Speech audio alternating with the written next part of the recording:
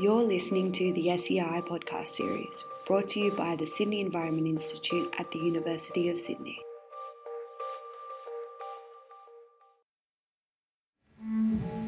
Good evening, everybody. Welcome to What Lola Heard, Theatrical Sounds of Climate Change.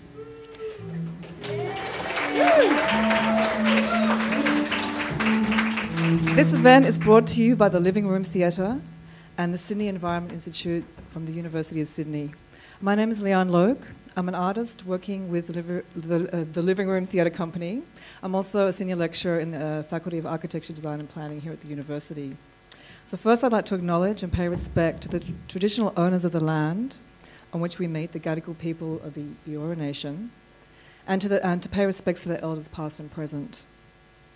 In the spirit of paying respect to the knowledge embedded forever within the Aboriginal custodianship of country, we can view this event tonight as part of a continuous tradition of music and voice that energizes knowledge and culture in unique ways.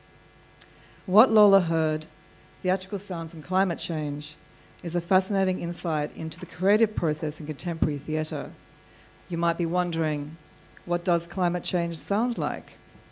What is a theatrical sound as opposed to some other kind of sound? And who is Lola? So all these questions will be answered in due course. I'm certainly curious as to what we will receive tonight about them through various modes of performance. As with all of the Living Room Theatre works, they are hard to pigeonhole and defy categorization. Part public talk, part installation, and part concert, the evening brings together internationally acclaimed improvising musicians in conversation with David Rosner, Professor of Theatre Studies from LMU Munich, and Michelle Sanan, the Artistic Director of the Living Room Theatre Company. An impressive cast. Michelle has created a body of work to interpret research conducted at the Sydney Environment Institute for a new audience. This is part of a knowledge translation process project that's going on, looking at new ways of articulating academic and research knowledge. So intrigued by the public lecture, Michelle takes this idea and reimagines it as a conversation with David Rosner, where they will discuss the exciting new genre of composed theatre, which takes place at the intersection of music and theatre. David is Professor for Theatre and Music Theatre at the Ludwig Maximilian University of Munich. He is here to collaborate with Michelle as a dramaturg on the creative development of a new theatre work to be performed in March this year called Lola Stayed Too Long. There goes Lola again. The conversation will be facilitated by Dr. Killian Quigley. Killian is a postdoctoral research fellow at the Sydney Environment Institute, recently arrived from Vanderbilt University in Nashville, Tennessee. Yeah.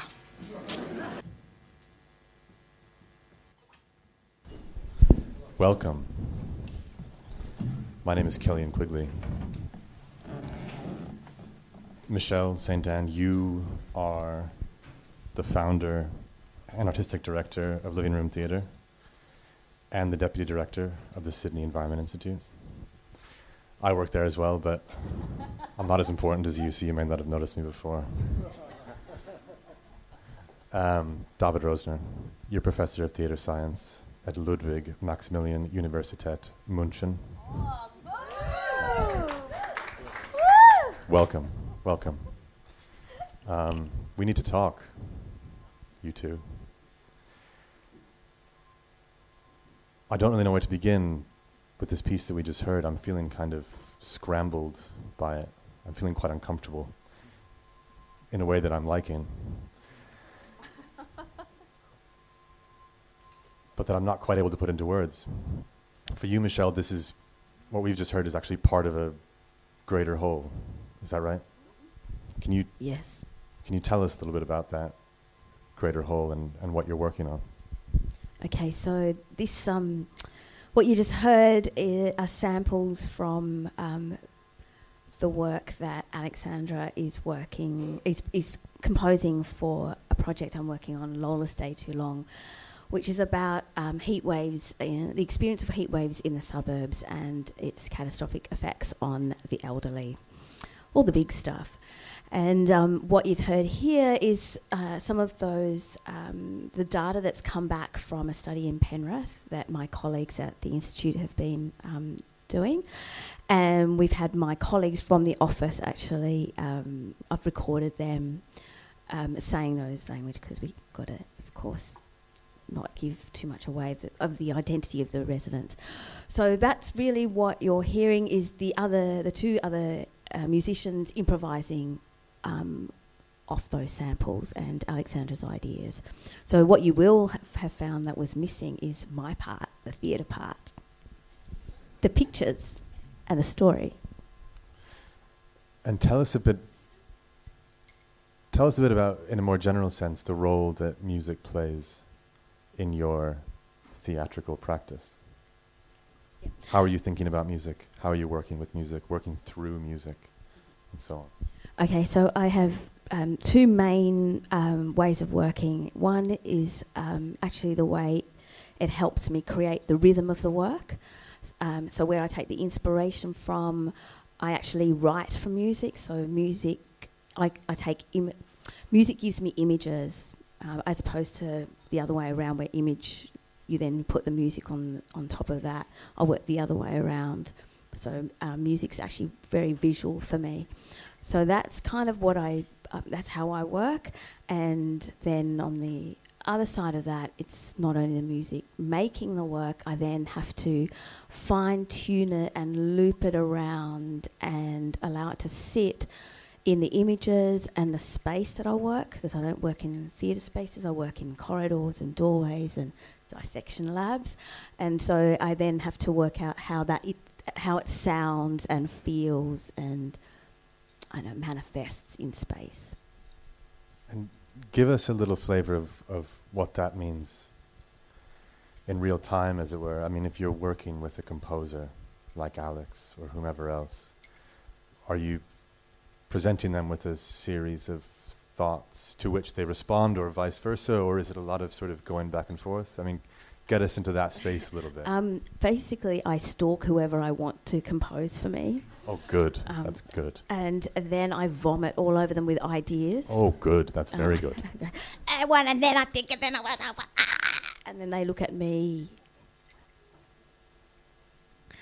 And then they go away, and they usually give me something, some sort of scratches of their ideas, and see how it sort of sits with us. With Alex, I stalked her, and then I did vomit all over her, and then 2 days later she provided me with 9 minutes of a piece of music that I went, oh my God, she's walked inside my head and she's just put this to sound, which, I've paid a lot of people to do that, and they haven't been able to do that, and I just had to speak to a musician. And so from that, she has a lot of space, and Alistair's the same, Mary's the same, where they leave the tentacles out for where my practice comes and they can hook on, and then we go on a journey together. And there's fighting and there's all of that kind of thing going on, but that's how collaborations work. That's great, thanks. So, especially like the bit about the vomiting. So, David's here. Well, we're not quite ready for you yet, David. But I'll deal with you in just a moment. Michelle, why is David here? My sense is that I stalked him.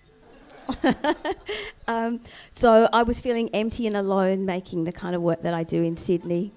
And my beautiful husband found this book, tiny book, about that big, about that fat, in Kinnukunya, and said, these are your people, you should read that. And I said, that's $80. I can't pay that. David. He's expensive, this dude. And then I made another work, and then I was feeling even more lonely and more pathetic. And so I went back and I bought the book, and I read it.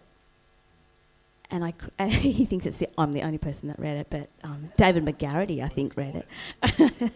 And I cried because I realised he articulated my practice, he articulated my sensitivity, and I realised that there's a bunch of middle-aged white guys in Europe who are me. I'm one of them.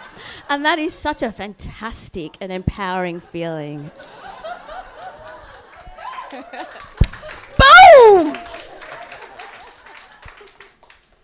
And then this project came up. My boss was working on this beautiful project about heat waves, and of course you can't see heat waves, and she doesn't look fantastic on television, so there's no great tweeting and what have you around heat waves. She's silent, and of course that's how I feel, and I think I talk a lot, but I love the idea that I could give her a voice, and so I've named her Lola.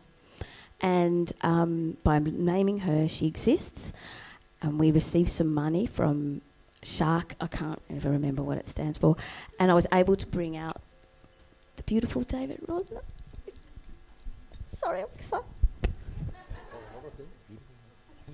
David, Yes. what was the name of that book, by the way? Oh, the book. It's only $79.99. No, it's a book we put together in 2012. It's called, when I say we, it's important to acknowledge my co-editor, Matthias Rebstock. And it was called, it's still called Composed Theatre. Shall I talk a little bit about Yeah, what that tell book us is what about? that means. So essentially, Matthias and I felt in conversation that we had a sense that there was something out there, a field of work, a series of performances, and a number of practices that belonged together, that had some connection, and that connection was difficult to pinpoint because they were not really a genre, they were not really sort of a cohesive aesthetic that you could pinpoint and say, oh, when they do that, we call it composed theatre.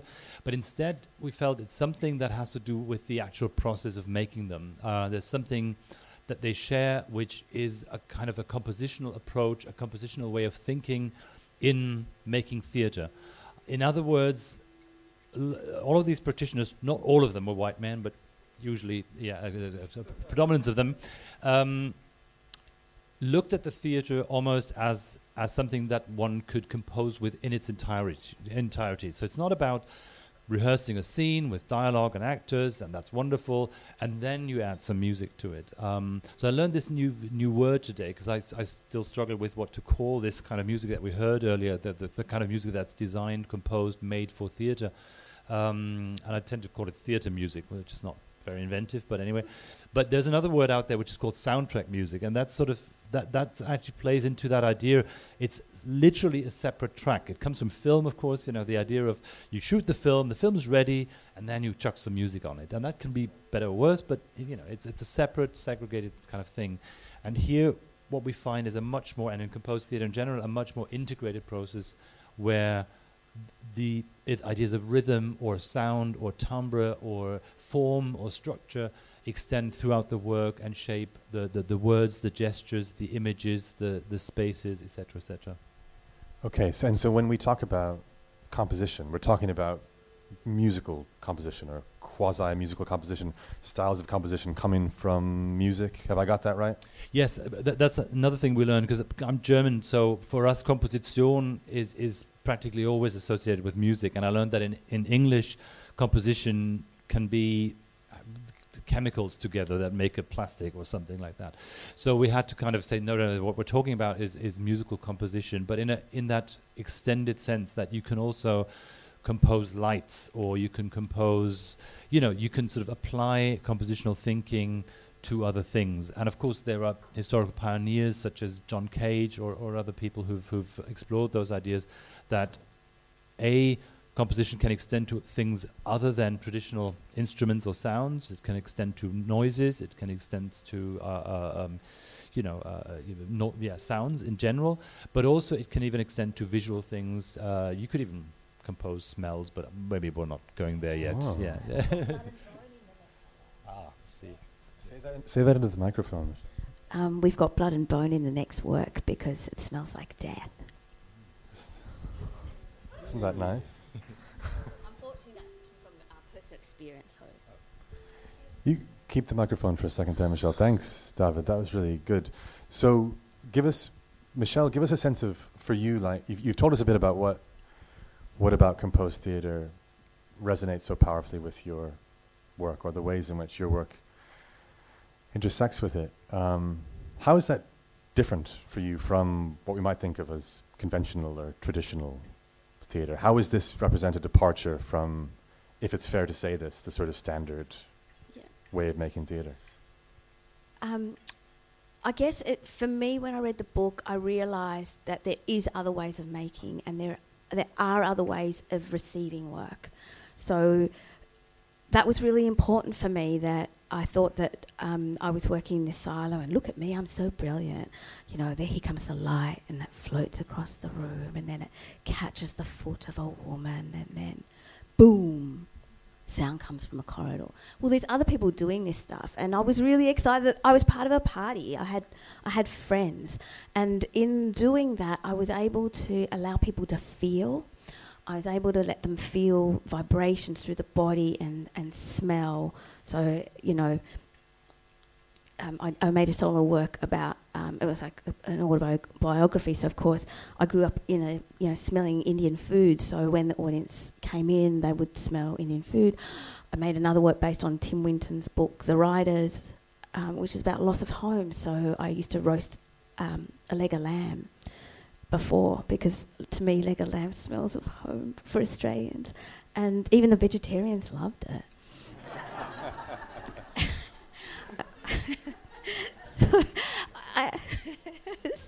So I guess it allows me a holistic way of making work, so people experience theatre in a holistic way.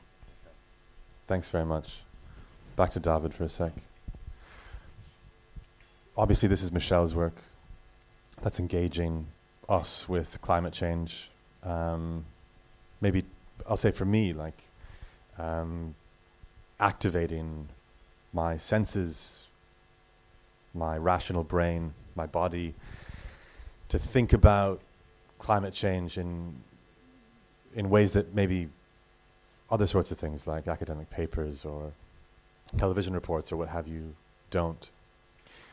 What's your impression of the relationship between composed theatre and maybe climate change in particular, or perhaps more generally, efforts to sort of connect people with pressing concerns in their immediate locales or in the world at large? Well, that's a tricky one. I think, I guess what composed theatre, what it is characterized by, I think in general, is an experimental outlook. It's a kind of theatre that takes nothing for granted to begin with. So it doesn't say, oh, it's got to have 3 acts, it's going to have 2 main characters, and they've got to fall in love at some point, and then there's going to be a... And I'm not saying that we still need those kind of stories, and they're not sort of, fine, and we all crave them. But this is something that composed theatre departs from and renegotiates the way in which the things we see connect with each other. Maybe we have to do quite a bit of work of that connecting. Maybe they're just put next to each other and we'll connect the dots. So I think it activates a different kind of spectatorship, a different kind of engagement. And it also allows for we talked about this the other day, and the word that came up a couple of times was destabilizing. That sounds a bit negative, but it can be quite a good thing. If you're stable, if you're a stable genius at that, then obviously you don't want... Ooh, it's getting political. Then you don't want new things to come into your mind, obviously, seriously. But if you're sort of slightly, reeling from jet lag or whatever, then you make different kinds of experiences, and it leaves different impressions on you. So I guess what I'm trying to say is it can be a space where things can be talked about and experienced in different ways, but in essential ways. So it's in terms of the knowledge it produces or transfers. We have that word as well, knowledge transfer. It's not your conventional narrative that makes sense, that has a beginning and an end, because what we experience it does not have a beginning of an end. It's not a neat story. It's a very complex issue, and we can only begin to engage with it by in some ways exposing us to experiences like the kind of theatre where we may walk out with a lot more questions than answers. Yeah, that's good, right? I love this idea that by kind of disorganizing one's experience of art, and by disorganizing one's sensorium even, right, that one can actually become more receptive to certain kinds of feelings, certain kinds of experiences, maybe certain kinds of knowledge. There's a phrase that came up just at the beginning of our event tonight, knowledge translation. This is something that you and I have been talking about a bit, Michelle. What do you make of knowledge translation? I mean, is this something that you feel like you're doing when you're making theatre, or does this feel like a sort of, I don't know, maybe a crude way of describing what it is that we're doing here? What do you make of knowledge translation? Okay, so there's, so many examples of knowledge translation. I think the main thing that, everyone's funding at the moment is the translation of science into art. And we've got the Vivid Festival that puts science up in garish lights on buildings. And we think that that's translation. I don't know what that is. I don't know what that scientist was trying to say. And I'm really scared of what the artist is trying to say. I look at that and I go, I don't know what I'm supposed to feel or think. And I guess when I started this project, I was really scared. I thought, I'm actually going to lose my voice in this, because I actually have to look after what the social scientist wants to say in this. And then there's the policy makers and all of those. And then so I sort of shook myself and went, no, get a grip. And I read a beautiful article actually given to one of my colleagues about knowledge translation in a Canadian company. And that was when I found it was okay for me to take what was given to me from research and let it live inside me and find my own voice. Well, what do I want to say about this? And that, to me, I found that liberating moment, and I'm terrified because now I've got to make a piece of art, but I'm not terrified that I'm going to lose my voice or that it's not going to be a vehicle for me to communicate. So I hope that the policymakers come and see the work and get a different insight to the data. And I hope that the academics see a new vibration in their research. Okay, excellent. Can I add one comment? Yeah, please. I think it's a tricky word, translation, because translation suggests you're saying the same thing in a different language. And I think that's not what it is, because I think that would just mean that, you say it again. And I think that kind of gives art a very specific, kind of very functional role of repeating something that's been said in a different kind of language. And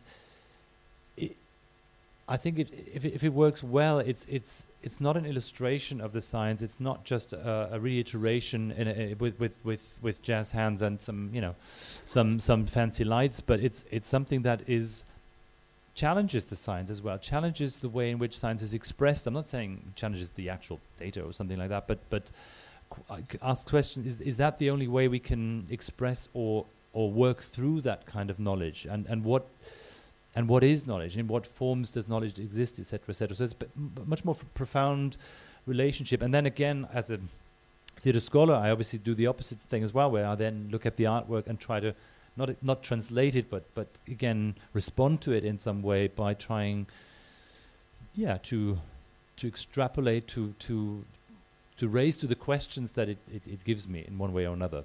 But if I just say, I'll explain this piece to you, that would again be that kind of very literal way of as if you could ever do that and just translate it word by word.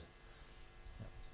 Great stuff. Okay, so I think I've got a couple more minutes before we're going to open things up for questions. So I just want to hear a bit about how things have been going these past several days. You've been on the rehearsal floor together. Yeah, let's start with you, David. So what's it been like? You've come over. When did you come over? A week ago?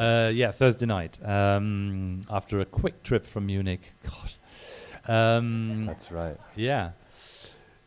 It's been really fascinating. It's because I haven't been in rehearsal rooms for a little while, and I always find that a very special place, in particular when you don't have a very clear function. I mean, if you're the director or the performer or the composer, you kind of know why you're there and what you're doing.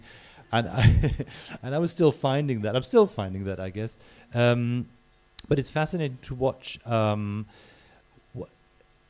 anecdotally, I'll say what I find interesting, because Michelle is a quick thinker and an expressive person, and the rehearsal, in contrast, is such a sort of calm pace and such a sort of quiet atmosphere in many ways, and really takes its time to explore. And I'm a quick, as you can tell, quick sort of talker and impatient and so forth. And I found that quite, with jet lag added, it was quite an experience to kind of, sit there, see someone rap sort of something around their head for about 15 minutes or so, and then do it again, and then do it again. But on a more serious note, I found it really interesting to see how every element, text, sound snippets, music, space, light, action, they all are rehearsed at the same time, which is very unusual in terms of, usually in theatre you've got a clear chronology. You first work with the text, with the actors, and at some point they get costumes, and at some point you add, the light, etc., etc.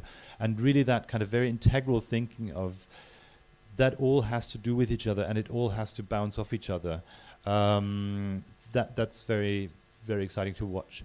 The difficult part, and then I'll stop, was to keep trying to sort of to imagine what this piece that you're rehearsing in a studio space will actually look like in the physical spaces that I didn't know. And we traveled through them yesterday or the day before yesterday, and then it kind of there was a lot of, this is where that's happening, and that's where the light is coming from. That makes a lot of sense now. So yeah, that was fascinating.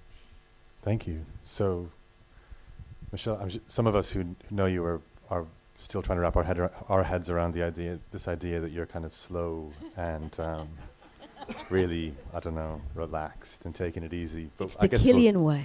We'll take, I don't know. We'll take David's word for it. What's it been like having David here in Sydney, working with you? It's really scary.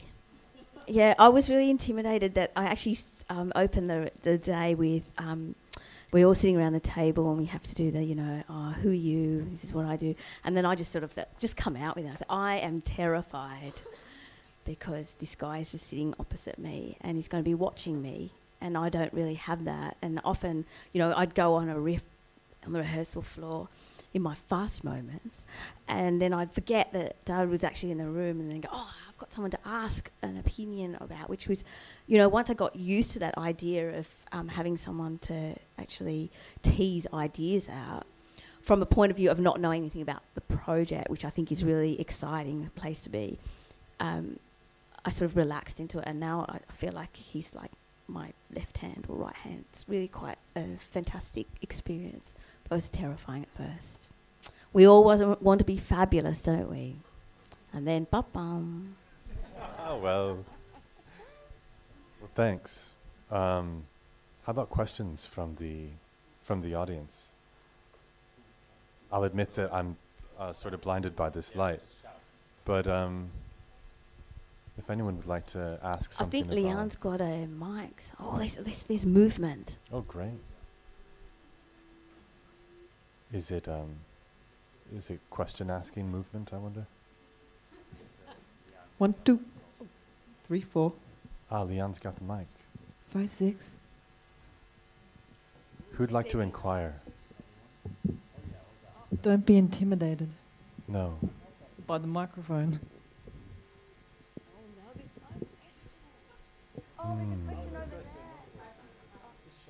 I think we can probably hear you, can't we? I'm going to try to make this sound intelligent, but I was thinking when you were describing the type of composed theater and the way sound plays into it, how obviously you would call it musical theater, but in a way, if you didn't know what musical theater was, you could call it musical theater. And how would you intelligently say what the difference is between those two?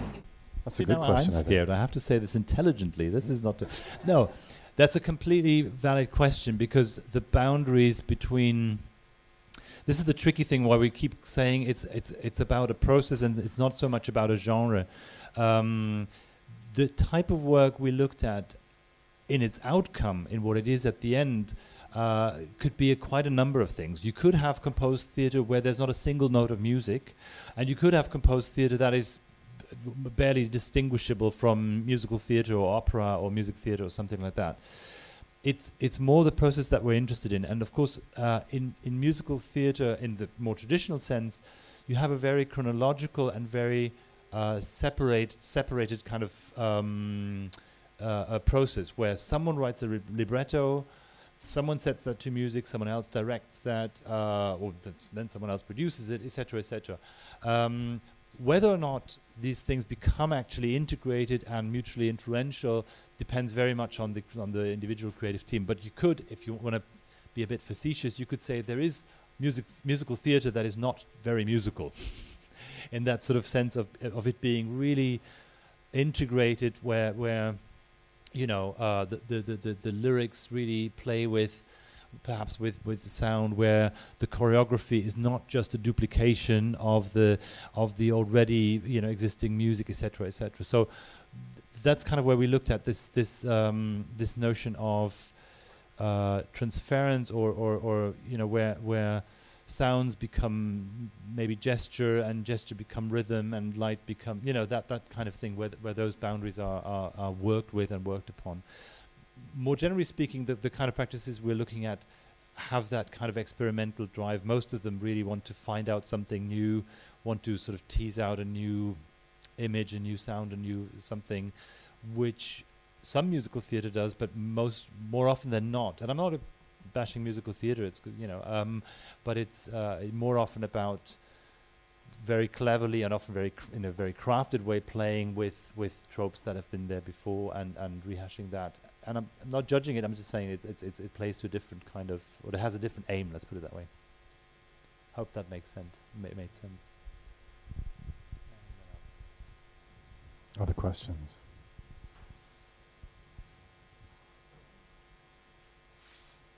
You've been so lucid in your, accounts of yourselves and of one another.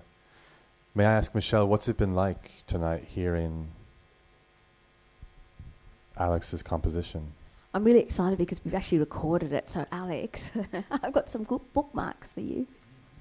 And it's really exciting for me to hear music in a different context, because that actually then informs the context that you're working in. So that's hopefully you're enjoying it as well.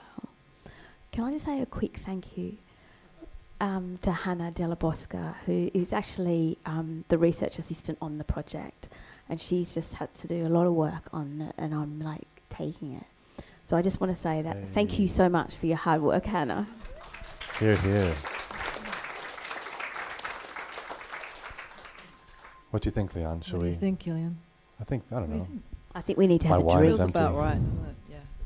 Not before I add Sorry. my thanks. Sorry, I just want to say thank you to Michelle, and also to the Institute, and to David, and to everyone who made it possible for me to come. I think it's tremendously exciting, and I feel very privileged to be here. So thank you, and thank you all for coming as well, and the musicians and everyone.